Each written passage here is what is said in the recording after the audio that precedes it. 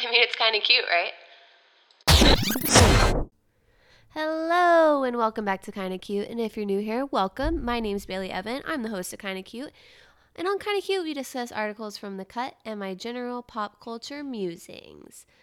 Of course, as usual, got some updates, got some thoughts for you guys. But first off, I'd love it if you rated this podcast 5 stars, left a written review, and subscribed. You can also find me at Kinda Cute Podcast on Instagram and at Bailey Evan on Instagram, where I would love if you shared your thoughts with me. First up, our girl Claire Saffitz, queen of Bon Appetit, was on Jimmy Fallon last night. So I just wanted to say, you go, girl. We love a little internet crossover, and I think she deserves it. I haven't watched the section yet, but I'm sure she killed it. I know her and Jimmy Fallon did like a cake off, so into seeing that.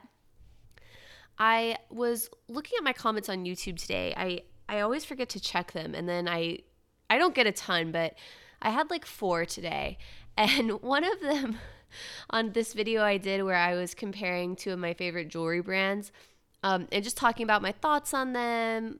It was basically just like a review video. This person wrote, "This would be a decent review if this chick didn't sound like a ditzy Valley girl." And I think what I really dislike about this is being called this chick, because yuck, I just think that's so dismissive and gross. But I've told you guys many times before, this podcast is a never-ending journey of me trying to correct my uptalk and my Valley Girl voice.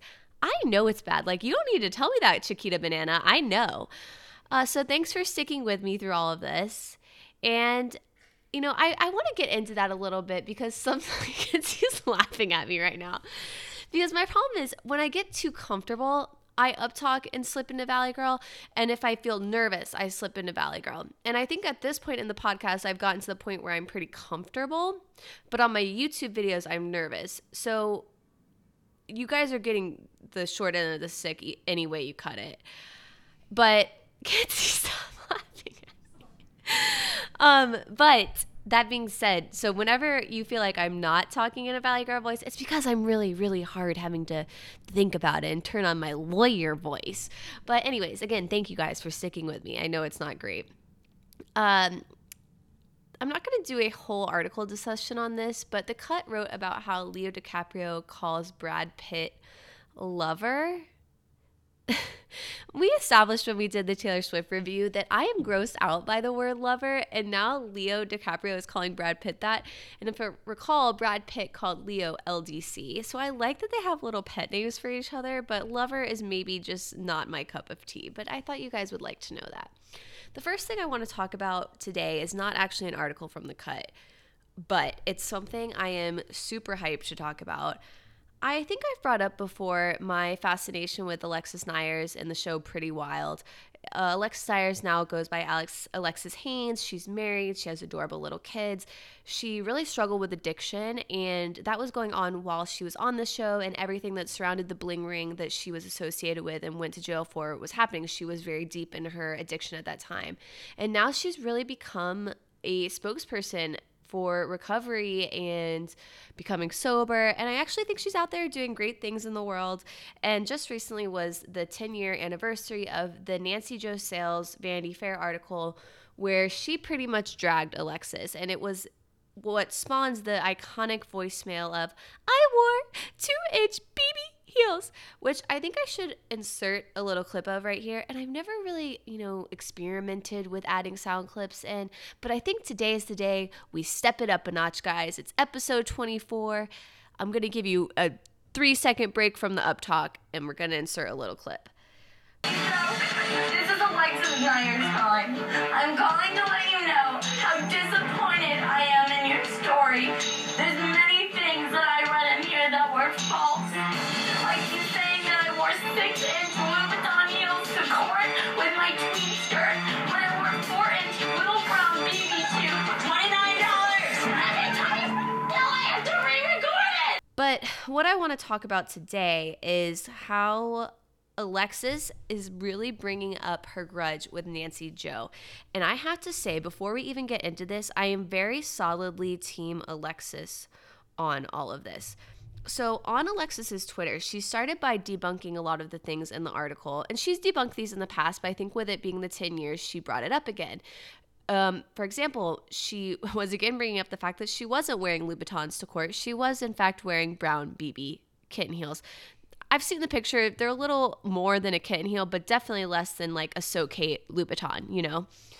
But she reached out to Nancy Jo because she wanted to have Nancy Jo, the author of the Vanity Fair article, on her podcast, her current day podcast that Alexis does. And Nancy Jo would not agree to it. And so Alexis goes on and she shares the whole thread basically that she had with Nancy Jo. And Nancy Jo just comes off, honestly, as insufferable in this. So I'm going to read you the little parts that struck me. So Nancy Jo asks Alexis why she wants to do a podcast with her. And Alexis says, absolutely, I find it interesting that it's been over 10 years and the meme of me having the Nancy Jo melt on is still being referenced on a regular basis on social media. I think that there's definitely an interesting conversation that could be had around your career and successes, the article, the phone call, and the way media portrays women.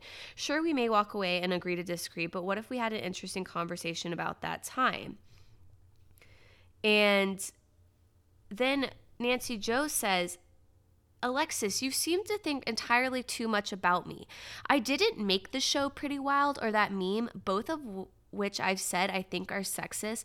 I'm sorry you have to endure it. I just tried to ignore it. It means nothing in the great scheme of things. I see that you've made a good life for yourself, had some cute kids. I'm happy for you and wish you all the best. I hope you're able to move on from this story soon as I have. Like, doesn't that have kind of a really bitchy tone to it? Is it just me? Had some cute kids. That's what really does it. Yeah. And so Alexis says, I absolutely want to have you on the podcast. If you're not interested, that's okay. There was certainly no nut lying. When you blocked me on Twitter, I thought that you had a Instagram as well. I'm open to a healthy debate about the way you portrayed me in that article. I was a completely unlikable drug addict back then who was super uneducated and naive. But the way you made me out to be was not honest, and you broke your promise to portray me fairly and not to speak to other members of the Bling Ring. You blocked me on Twitter after Eve found in the footage of me at court in the BB shoes after I told you to stop shaming me, a new mother who was newly sober and trying to heal from her past. You certainly weren't honest with regards to your portrayal of yourself and intentions when we agreed to the interview. And hey, I get it. As a journalist, you're there to make money and get the juicy scoop. As a result, you affected my life in a major way. I would love to sit down and hear your side. And if there's one thing that I'm certainly am not, it's a liar. My sobriety depends on it.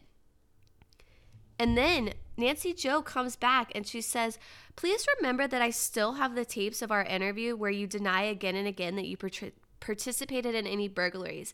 Then you pleaded guilty to the burglaries and served time for them. I think that says it all.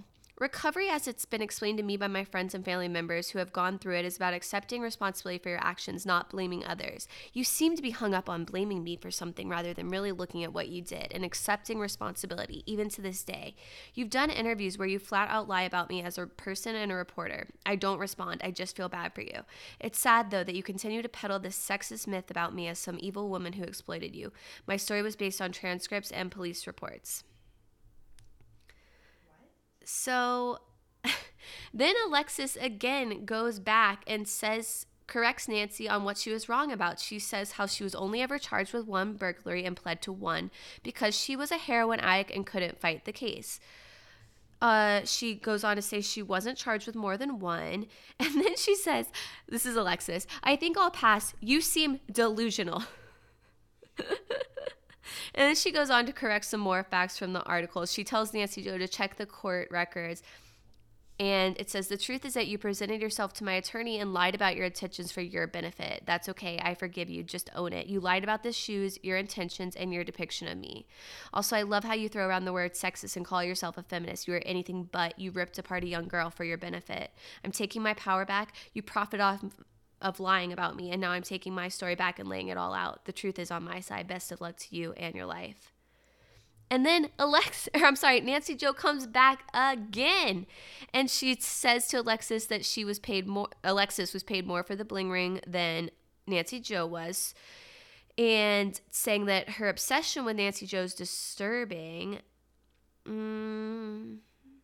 It says, you knew there were other burglaries that you pled guilty to. That's where you got the Louboutins. Funny thing is, it would be a better story and you would get more of the attention you clearly still crave if you would just tell the whole truth. Alexis says, again, you're delusional. I pled guilty to one count of burglary. Pull the records. I never wore Louboutins to court. I didn't have stolen Louboutins, and you're making all of this up. We proved that too. And I mean, this goes on and on more than what I read to you guys. If you want to check out on Alexis Haynes, it's Alexis Haynes on Twitter. And, you know, Alexis comes with the receipts, I have to say. And I read Nancy Joe's 10-year article about Vanity Fair, and I felt like it was very, very harsh towards Alexis, and again, kind of mirroring that message that Alexis is just so obsessed with Nancy Joe and can't get over it. And while I do think it would probably be healing for Alexis to move past this point in her life, I mean, I can't blame her for like kind of being like, what the fuck, Nancy Joe? Like, you're a journalist, get your fucking facts right. I just thought that was super interesting. I'm sorry I like read verbatim so much of that, but I mean, I just can't improve on the words of Alexis. You know, she's an icon. And now we are into our first cut article of the day. Tinder is adding a panic button by Hannah Gold. I find talking about dating apps sort of delightful, so this ain't the first or the last time. But let's jump into what Miss Hannah said. Tinder, that erotic digital vegetable that may or may not be sucking up your personal data like a small child consuming a yoo-hoo, is venturing a few new features in the name of user safety. And I can vouch, the little kids I'm around, they're still guzzling those yoo-hoos, okay? The Wall Street Journal reports that the popular dating app will soon give users who want additional safety measures the option to hit a panic button and receive check-ins. Tinder users will be able to add a badge to their dating profiles showing that they are protected by the new tracking feature. Match Group is hoping this will work as a deterrent. And someone at Tinder told the Wall Street Journal that the location data won't be leveraged for marketing purposes, but Tinder and other dating apps have reportedly been caught up in such schemes before. So I'm a little suspicious about this, guys. I mean, again, I love when this sort of technology is used for good. I think anything that can help against sketchiness, date rape, all of that, all for it. But is this giving Tinder just one more look into our intimate day-to-day lives, like of exactly where we're located?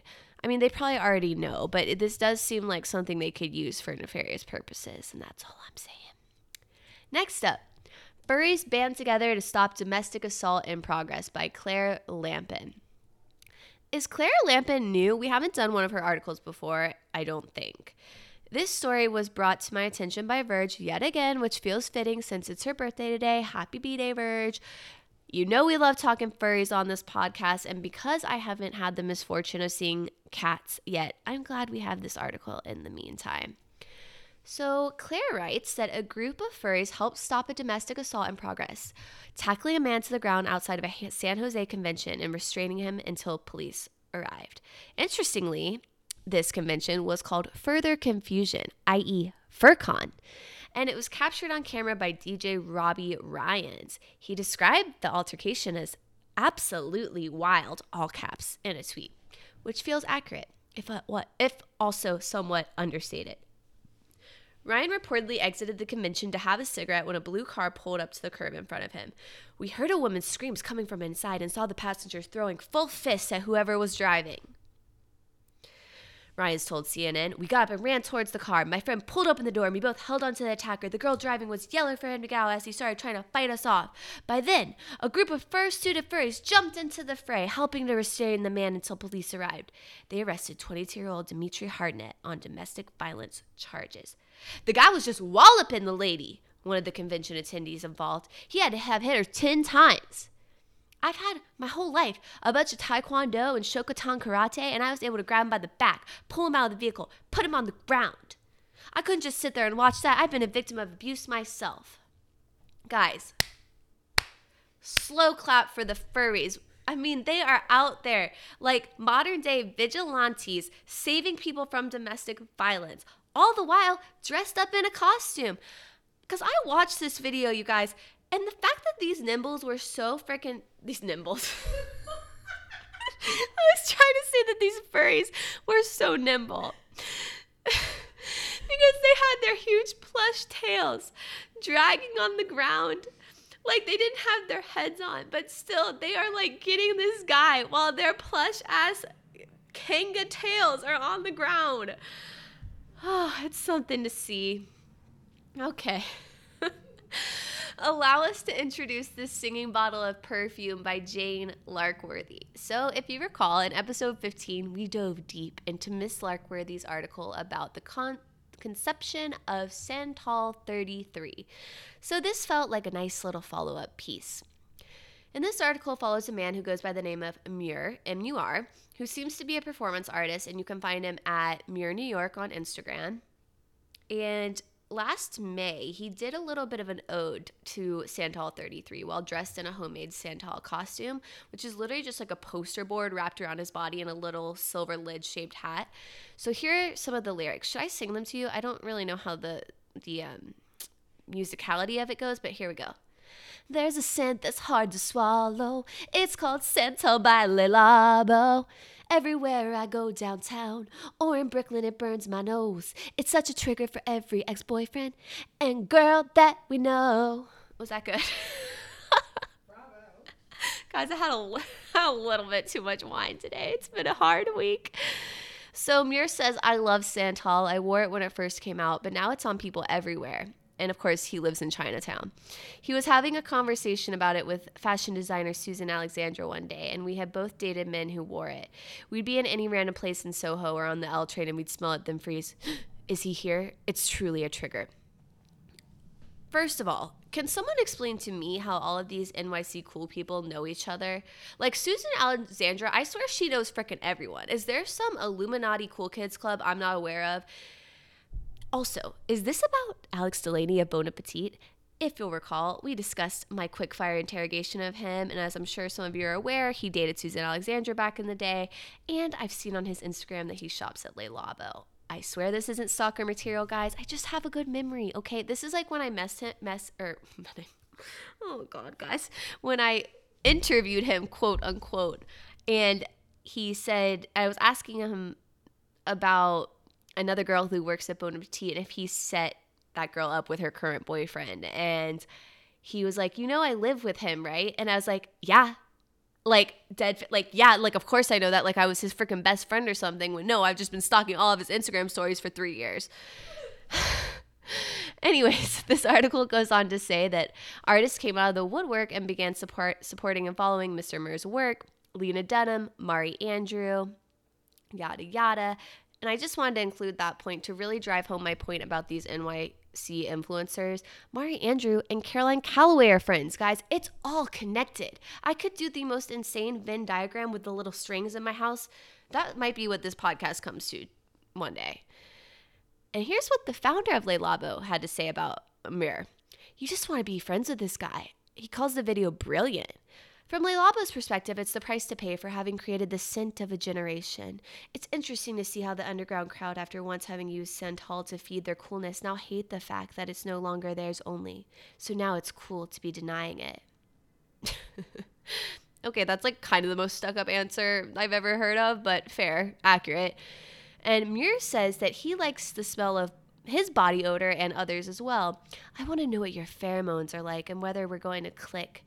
Body odor alone kind of weeds out who we're attracted to. And I just have to say, I'm sorry to any future paramours of mine, because my body odor just ain't going to smell good, okay? It's going to be a little perfume on top of it and lots of body wash. On to legit shit. Guys, I don't know if I've ever talked about this, but I am a self-tan addict. Okay, it is a true addiction. I've been using it since I was probably in middle school. I have pretty pale skin, and I'm sure anyone who knows me is like, girl, you're still pale. Like, we see you. It's really not that great. But trust me, if I didn't constantly have on a layer of self-tanner residue, it would be way more Casper-y. And I wanted to share my favorite ones at the moment. This might change because I'm constantly trying new ones. I've literally probably tried 40 over the course. I've tried every single big one, every single underground one, ones that you have to order offline, all of them, guys. I swear I've tried them.